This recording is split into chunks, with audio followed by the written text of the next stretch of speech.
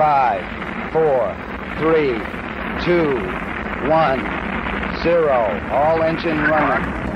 Liftoff. Hey everyone, welcome to another episode of the Space Business Podcast, where we investigate all the exciting ways in which people participate in the new space economy by conversations with entrepreneurs, executives, investors, and other members of the space family. I'm Raphael Rodkin, and I'm an investor in and advisor to space companies. Just as a reminder, this podcast is for informational purposes only, and nothing should be taken as investment advice. Sadly, I am not a rocket scientist, but I am an alumnus of the International Space University, which is also our partner in the podcast. Here's a short message from them. The International Space University, founded in 1987 in Massachusetts, USA, and now headquartered in Strasbourg, France, is the world's premier international space education institution. It is supported by major space agencies and aerospace organizations. ISU offers the Master of Science in Space Studies program at its central campus in Strasbourg. ISU also conducts the highly acclaimed 2-month Space Studies program at different host institutions in locations spanning the globe, and more recently implemented the Executive Space Course, the Southern Hemisphere Space Studies program, and Commercial Space program. ISU programs are delivered by over 100 ISU faculty members in concert with invited industry and agency experts from institutions around the world. Since its founding, 33 years ago, more than 4,800 students and participants from over 100 countries graduated from ISU. Follow us on social media at ISUNet. Well, it's taken long enough, but we finally have our first, and definitely not our last, female founder on the show. Victoria Alonso Perez's company, ChipSafer, tracks cattle and other animals with the help of satellites. She started her company in her native Uruguay and has now established it in Singapore too, so we will hear about those two locations. Finally, like me, she is an alum of the International Space University, so we reminisce about that experience too. Please enjoy my conversation with Vic Alonso Perez. Hey everybody, welcome to another episode of the Space Business Podcast. We're joined today by Victoria Alonso Perez from ChipSafer. Hi, Victoria.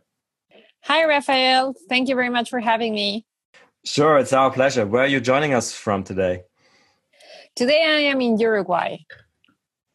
Interesting. So that's probably not something that people typically think of as a location for the space sector, which is something we shall talk about.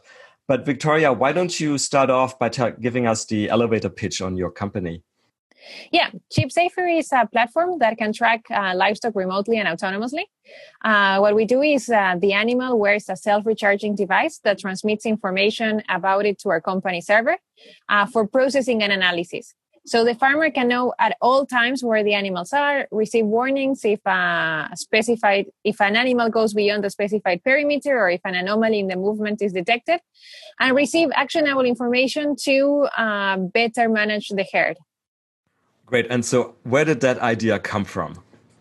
The idea came because in 2002, there was a very big outbreak of foot and mouth disease here in Uruguay, in my country.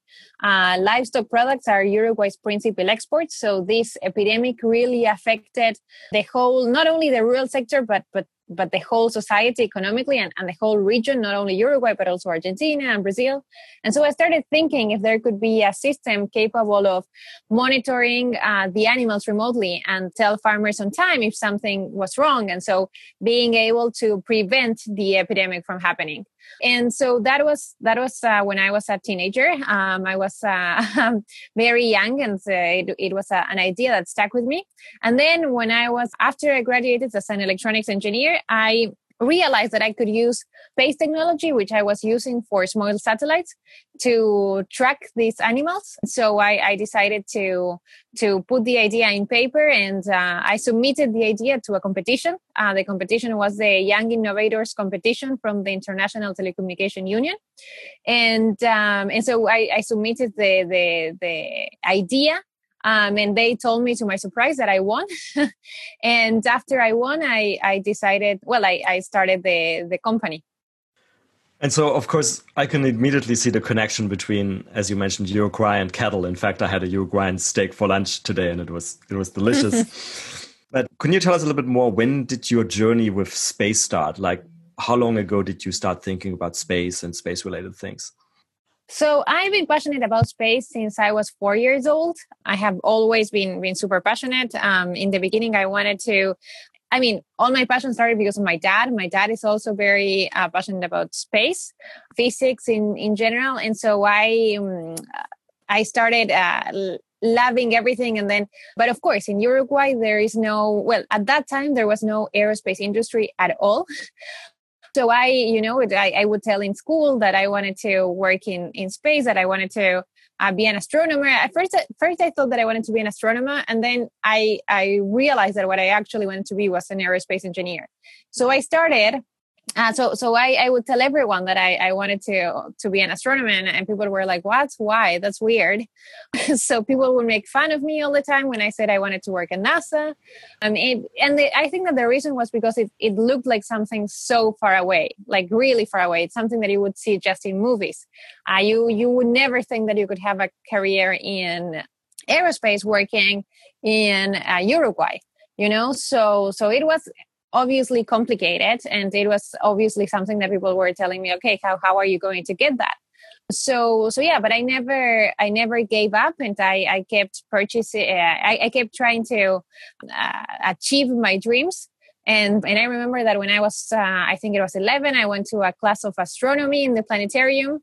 We were only like 10 people in that class, 10 kids, And then I also did a project about how humans could live on Mars. And that was when I was 14, and I presented it at the science fair. And then the people from the University of Science invited me to present the project at the university. So I was always involved in space activities as much as I could from Uruguay. And when you left university, did you pretty much start ChipSafer immediately, or were you trying to get into space like via some other avenues first? Well, so while I was in university, I got a scholarship to present a paper at the International Astronautical Federation, at the International Astronautical Congress. And so I got the scholarship. This was in South Korea at the time. So the scholarship also gave you access to go to the Space Generation Congress, which I had never heard of. And so I got to know this amazing organization that is Space Generation Advisory Council. And it's an NGO, a global NGO in support of the United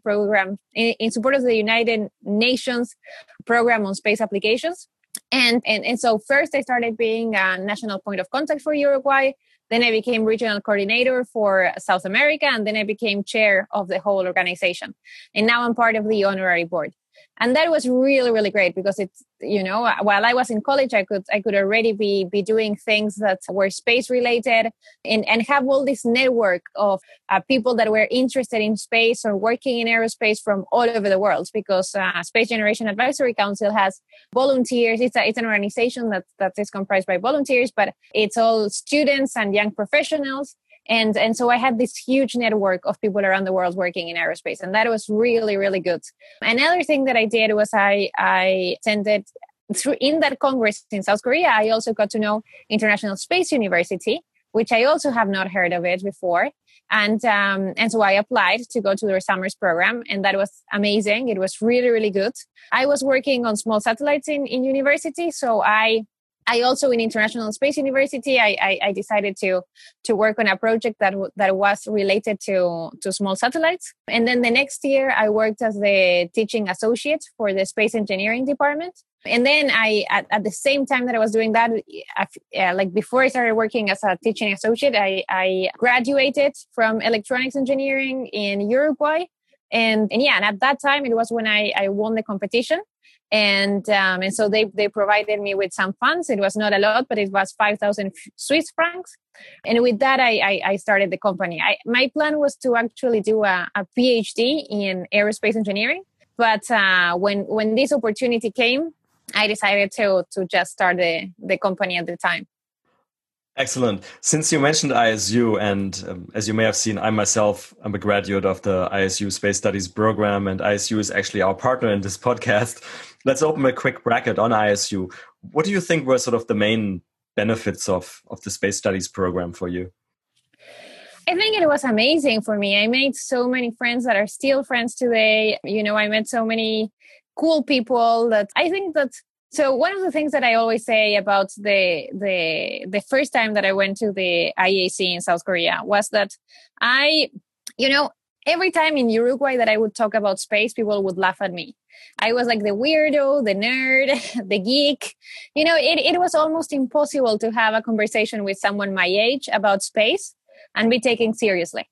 And so it was really frustrating. And then I went to the IAC, and I remember as I was walking in, I felt like maybe like Harry Potter was feeling when the first time he went to Hogwarts, that he felt like he was in a place where he belonged, and I felt like it was great. I met all these people my same age, and I could talk about space, and I could talk about space exploration and rockets and all those things that ever since I went there, it was considered geeky and not something cool and something that it was ridiculous. I mean, I could only talk about those things probably with my dad and my grandpa, and my family always were a huge support to me.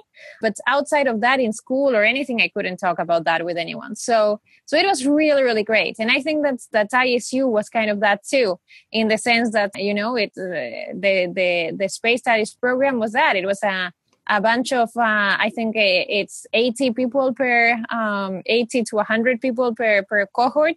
And it was all people that were passionate about space, working in different disciplines, maybe space medicine or space law or space engineering, like all the different disciplines. But all of the people had the same goal, was that we wanted to explore more space. We wanted to have more launchers, more rockets. So I think that in that sense, ISU is a really, really great place and a pretty unique place in the sense that everybody has a passion for the same thing. So it's very easy to make friends, and it's definitely an amazing summer. Yes, I fully agree. And it's sort of almost like you find your adoptive family or something. And of course, because of that, it's also incredibly hard to leave after the summer. Yes, exactly. I remember that it was really hard. I mean, when I did it, that it was in Austria, that I felt that like I remember people started leaving before me because I was staying for a conference, and it was so hard seeing everybody leave. It was like, just a few of us stayed, and seeing the dorms that were like empty and all that. It was really hard. And then when I worked for the space studies program, like the next year, that was at Kennedy Space Center. And that is my favorite place on Earth. I mean, I love Kennedy Space Center. So that was like the best job I could ever have. And I was a TA for space engineering, and my bosses were all amazing, like the visiting lecturers and everyone I had to work with was really so great, and I learned so much from them. And I remember that at that time was the time that I was like, I already submitted the application for ChipSafer for the competition, but I was thinking about it. And I remember all these people giving me advice about the company, and they were like, oh, but this doesn't exist. It sounds like a great idea. So I had these people that I admire a lot, and then they were telling me that it was a great idea. So that was a lot of boost of confidence for me to start the company too. Okay, perfect. So let's close the bracket on ISU and come back to ChipSafer. So there you were, you did ISU, you did your other degree, you had, I think you said 5,000 Swiss francs in hand, and you were basically by yourself, and you had the idea that came from the foot and mouth disease time in Uruguay. So how did you go about setting up the company? So it was really hard because I never had in university in Uruguay. It's very good in engineering, but they train you to be an engineer. And at least when I did it, now I know it's changed. We didn't have any business classes, they didn't teach you much about business or about setting up a company or starting your own project. So we did our thesis, which was great. And the thesis was like 1.5 years, and they taught us a lot about, project management and stuff, but not really about the business side. And so I kind of had to learn from scratch. So I remember that I So I had the idea and I didn't want to start alone. So I asked a friend of mine if he would join me. That relationship didn't work out. So we ended up splitting and he left the company. I think it was 2 years later. And I think in the meantime, like the whole process of starting was really hard because I honestly had no idea about how to, I knew the project, I knew the product that I wanted to do, but there is so much more than just an idea, it's like execution and team and everything. So I think that one of the things that I did a ton of mistakes through the journey to get to where I am right now. But I learned a lot too.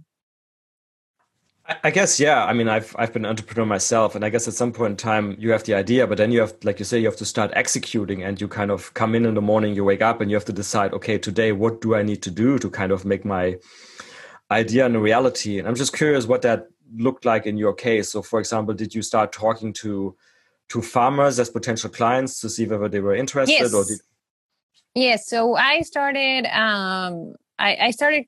So the good thing was that when I won the competition, even before I started the company, I won the competition and the press found out about it. And it was really great because, I got an article in the national newspaper, of Uruguay. So because of that, a lot of people started contacting me and saying hey, this is something I always wanted. I always wanted to know where my animals are at all times. Researchers started contacting me. So that was really, really good in the sense that it was not that I had to start asking farmers that I knew, but it was more that they started contacting me and seeing how they were interested in the technology. So at the time, I also started working with a person that helped me with all the technical, all the electronics and everything. But very early, so we did everything. We did a prototype, but the prototype we were using GPRS. We were using 3G for tracking the animals, and so that would work well in Uruguay. But then in 2015, I moved to Brazil. Because a friend of mine, he told me hey, I have this cool opportunity to monitor livestock. Why don't you come and we work together? So I said, okay, this is good because at the time I was looking for a manufacturer and he was a product designer. So he was okay. And he has this very successful company doing drones. So I said, okay, yeah, that sounds like a great opportunity. I will go. And when I went to Brazil, I realized that I couldn't really use the trackers that I had in Brazil because there was not the connectivity in the rural areas there was no connectivity. So we had to start the development from scratch to create something that we could use in remote areas. And at the time, the LoRa protocol was coming up. I think that LoRa became commercially available in 2016. So we were actually testing it from 2015. And yeah, we did all the testing. We thought it was a great technology, but it was just starting. So also it was very expensive, to get components and stuff. So, but we started the design from scratch and we changed it. And that was it took us a lot of time. Then we did a lot of pilots, around the world. And then we finally decided to stop a bit and just focus on having a product ready for mass production, which is something that a lot of people overlook, that there is a big difference between having a prototype and a product. And so we've been focusing for the past 2 years in having this product ready. And now we have the product ready for mass production and we are mass producing in Singapore at the moment. Okay. And taking a step back, just because a lot of our listeners are in Europe and the US, and I myself, I've lived many years in Brazil, and people may not appreciate, like you say, the size of farms. There's farms the sizes of small European countries. So it's really not surprising that you need satellite connectivity. That is insane. It's some farms are just gigantic, really, really gigantic. Some farmers go on little planes, to go over the farm because it's so big. That was one of the things that I also found out. Being in Uruguay, if I wanted to meet any farmer, I would have the maximum I would have to do was probably 6 hours by car, of driving 6 or 7 hours. Whereas in Brazil, that's impossible. You need to take a flight. Most of the farmers we were working with, we had to take a flight to go and see them. So it's really, really gigantic Brazil. It's massive. Hmm. And let's talk a little bit more about this technological solution. And by the way, what year was that when you were starting to enter in Brazil? Brazil started in 2015, like the end of 2015. And 2016 is that we spent the whole year working on it. So I'm asking this because obviously, if somebody looks at the space industry today and sort of like, Internet of Things, IoT connectivity, like these days, there's probably like more than 20 startups that are, either already have or proposing Internet of Things communications satellite constellations. But that wasn't really the case in 2015. So how did you find a technological solution that worked for the service that you wanted to provide? I think that for me, I think that we were also very lucky that the LoRa technology, LoRa is long range radio frequency. LoRa came out just when I was in Brazil. Like it was available for people that were doing testing in 2015 and commercially available in 2016. So I think that for us was really, really good, to be able to have that technology because transmitting from the cows directly to the satellite, it's extremely expensive and consumes a lot of power and stuff. So I think that still it would take a few more years to have something like that. But we now work with this LoRa technology and it's very good. Other people work with Sigfox, that is something similar. Then there are at the time there were also other technologies, like they are still now, for example, like Bluetooth or Zigbee. So there are some radio frequency technologies that are very good right now that can be used. And I think that was very important for us. Are you keeping an eye on all of the different IoT startups that use, like you said, a variety of different technologies to see whether there's anything interesting coming up? I am actually based in Singapore now. I am in Uruguay currently because of the COVID situation, but my office is in Singapore. And that is a really great place for technology and innovation. So it's easy to keep up with the new technology when you're in the second most innovative country in the world. I think the first one is South Korea and then Singapore. So yeah, but it's great to see that in the market, so many new technologies are coming up. And I think that is great also that there are so many startups working on IoT and IoT for smart cities or even for other industries and seeing the boom in the industry. Okay, but let's come back to basically what the ChipSafer product is. So if I said it correctly, basically the farmers can put a collar on the cattle and then you can, like you said, track where the cattle is. And what are the actual main use cases for the farmer? The main use cases is for example, we work a lot with cattle theft. So being able to detect if an animal is being stolen or if it's being lost. Also to better manage your herd. By knowing where the animals are, you can make better decisions in terms of the way you're farming. Like, for example, if you need to put more places for water or if you need to put more places with shade, there is a lot of decisions that you can take just by that information. And also for sustainability, I always say that by knowing the location of the animals at all times, we can prove that the animals were, for example, not raised in protected areas such as the Amazon rainforest, which is very important nowadays. So yeah, I think that there is a whole added value on sustainability that's it's extremely important and that we need to consider. How do you supply that data to the farmer? Did you develop, for example, a user interface in-house to make use of that data? The farmer can access all their information. They have a username, they have a password, and they can access through their laptop or their mobile device and check where the animals are in real time. Okay, and you mentioned the cattle theft, and that makes sense. But I remember, like you said, the original idea came from the foot and mouth disease. And I guess, is there also something where you can actually track whether the cattle is maybe sick? Like, I guess if they had mad cow disease, they would move in certain ways and so forth. Well, we can detect exactly if there is an anomaly in the movement. We cannot tell you exactly what the problem in terms of health is. There are some startups that are coming up with some really interesting health-related technologies. For us, we decided to focus more on this location of the animals because, well, that's what the markets was mostly needing in Latin America. And the farmers, how do they pay for this? Is it like per cattle or how does the revenue model work? They pay a fee per month per animal. Beyond that sort of initial use case, what are your medium-term goals for the company? Where's this going in, say, 5 years?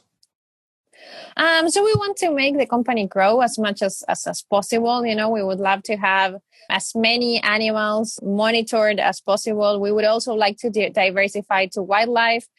We've already tried with other animals, like not only livestock, not only cattle, but also horses and sheep.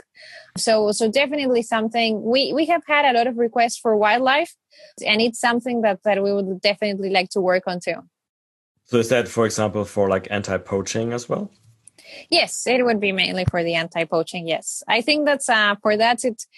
There are some solutions that are pretty good in the market right now that are being used in Africa. I think that the problem that they have is the price. So it would be about coming up with a more economic solution.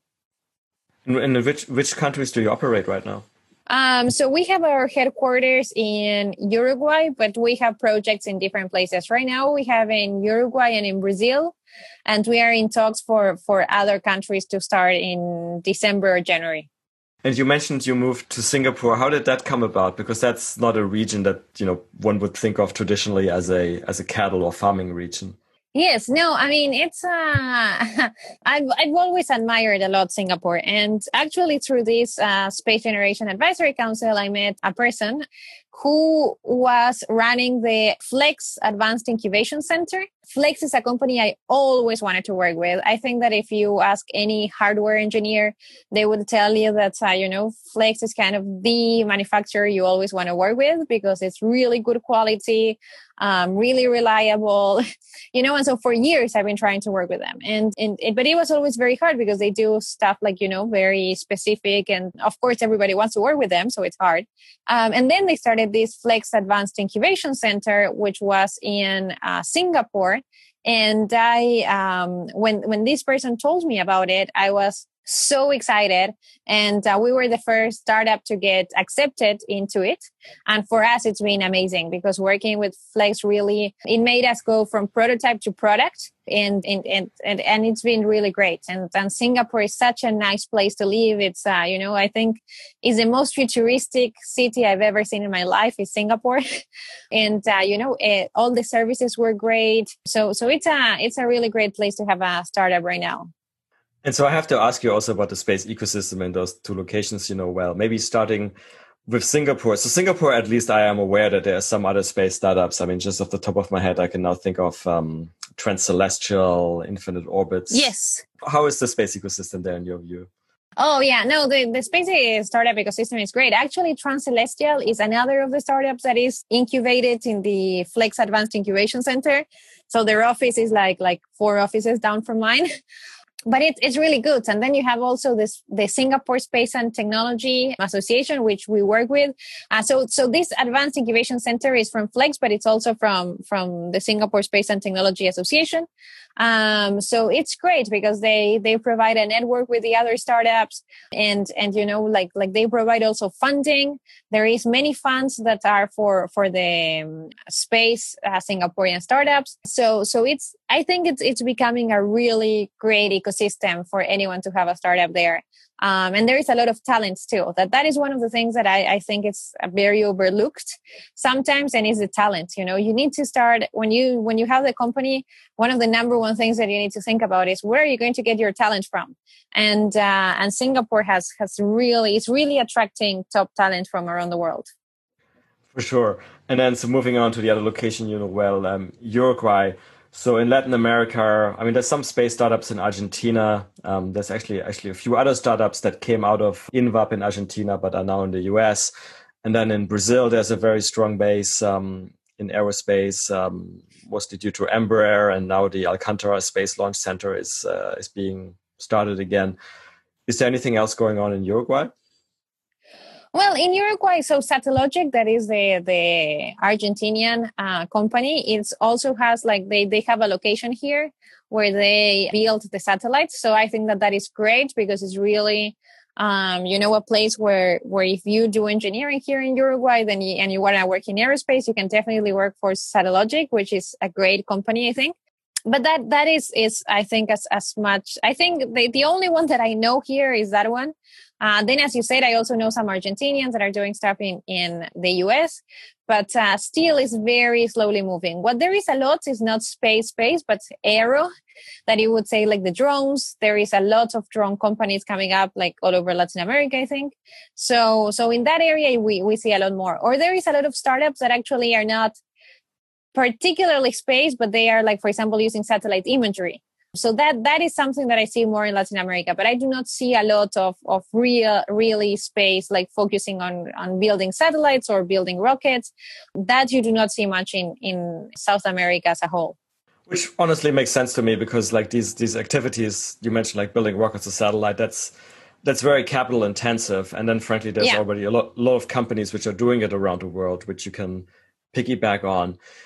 Which brings me to the next point, which is about, financing your startup. So you had your initial check of, 5,000 Swiss francs, but beyond that, like, how did you go about financing your startup? So the way we did it was we got some grants. We got like the first grant we got was from the government of Uruguay. That was really, really good because, I mean, the 5,000 Swiss francs were great, but to build hardware, and build hardware in Latin America, it takes a lot of money. So this grant from the government was awesome. With this grant, I was able to do the whole first prototype, and we were able to, I think it was for 1.5 years, we had funding, which was great. Then we won some competitions from the Inter-American Development Bank, and then Chivas Regal, the whiskey brand. We won a lot of money from that too. And then my business partners and I contributed, the three of us, we contributed a lot of, not a lot, but I mean, as much as we could. And then we bootstrapped as much as we could. And only now is it that we started looking for funding. For some years we were like, oh no, we're not ready yet. We can maybe do some adjustments and stuff. I think that now is the first time that we believe that we are ready for some real investment. Excellent, which means that we should be talking separately as well, with me wearing my hat as space venture capitalist on a different call. We won't bore the podcast listeners with that. The other thing I wanted to ask you more, I have to very shamefully admit that you are actually the first female space entrepreneur on this podcast. I mean, the podcast isn't that old. It's only started in March, but still you're the first one. So I just wanted to ask you, space is sort of traditionally seen as a very male, or aerospace, I guess, in general, is seen as a very male-dominated domain. When you go to your typical space conference, it's very male-dominated. How was it for you being a female entrepreneur, a female CEO in space? I think it was good. It's definitely male-dominated, but I mean, I feel like I did engineering. And when I did engineering, we were in some places I was the only girl. So, I think I was kind of used to this. Of course, I would love to see a lot more women, not only in space, but in STEM in general. I think that every year there is more. So that is great news. And there is more opportunities for women too. I think that in my case, it's funny because I'm in two very male-dominated industries. One is the space industry and the other one is the farming industry. Sure. So I think that when I started with ChipSafer, I don't think I ever saw any difference with me being a woman. I think I saw a difference with my age. When I started, I was 24 years old. So sometimes I had to prove myself, being like, hey, I can do this. I can do this. I'm not just a student, or I can really do this. But once I proved and people would understand, oh, look, yeah, she's very determined. I think that then it was easier. But as an entrepreneur, I don't think I had any major problems because of my gender or because of my age. I of course see in other industries there is a lot of issues and stuff. I feel like maybe I don't know if it was lack or just being used to always being in a male dominated industry. But of course I think that we should do more to have more female founders and more female engineers and more female in STEM careers. Absolutely. And organizations like Space Generation Council, which you mentioned, and frankly, even ISU are doing, I think, a really good job at at promoting that. And I promise we will have more female founders on the Space Business Podcast as well. Yeah, but I mean, if I have to answer you, like if I know any female founder of like space, I'm not saying like satellite imagery or like using that, but like actual space. I think I saw an article of one in the United States, but that I personally know, I don't remember. I don't want someone tomorrow, like a friend of mine, telling me tomorrow, "Oh, you didn't remember me." But but I'm thinking like like no one really comes to mind, like being someone that I would personally know. No, there's some amazing women in space. I mean, if we start from the top, obviously. In space I know, but I mean, I would say like founders of like entrepreneur, like having a space company.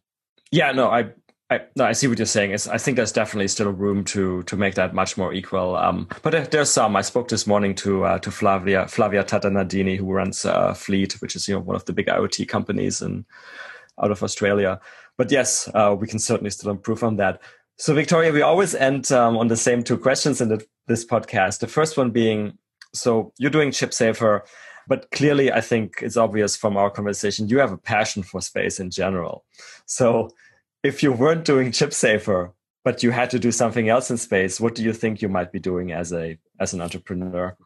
I think I would definitely be working on thrusters.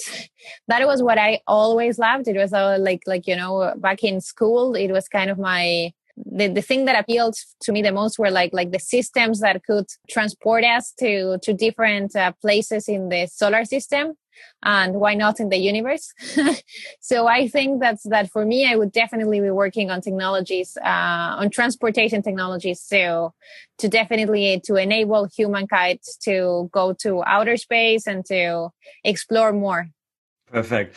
And then the second question, which is the fun question we always close on, is are you a fan of science fiction? And if yes, which books, movies, TV series are your favorites? No, actually. So that's a very weird thing. That people like, it's funny because I go and I talk to someone and I say, "Oh, I love space." And the first thing they tell me is, "I'm such a fan of Star Wars." And I'm like, no, I do not like Star Wars at all. Like, actually, if you would ask me what is one of my favorite movies, it would be Spaceballs. That is the one that makes fun. Of course. Of Star Wars, yes. Of Star Wars. Mel Brooks. That was, yes. And actually, maybe that's why I had so much disappointment in terms of that. Because when I was a kid, I remember I was with my grandpa and we were watching Spaceballs. And I thought that was the funniest movie ever. Like, I thought it was so funny. And this, I was really little and my grandpa was watching. So then I would tell everyone that my favorite movie was Star Wars. So I remember one time there was Star Wars on TV. And my mom was like, "Oh, you're not going to believe this, but tonight they are going to screen Star Wars on TV." I was like, "Oh," I was so excited. And so I get ready to watch my favorite movie. And then Star Wars came up and I'm like, "What is this? This is not my movie."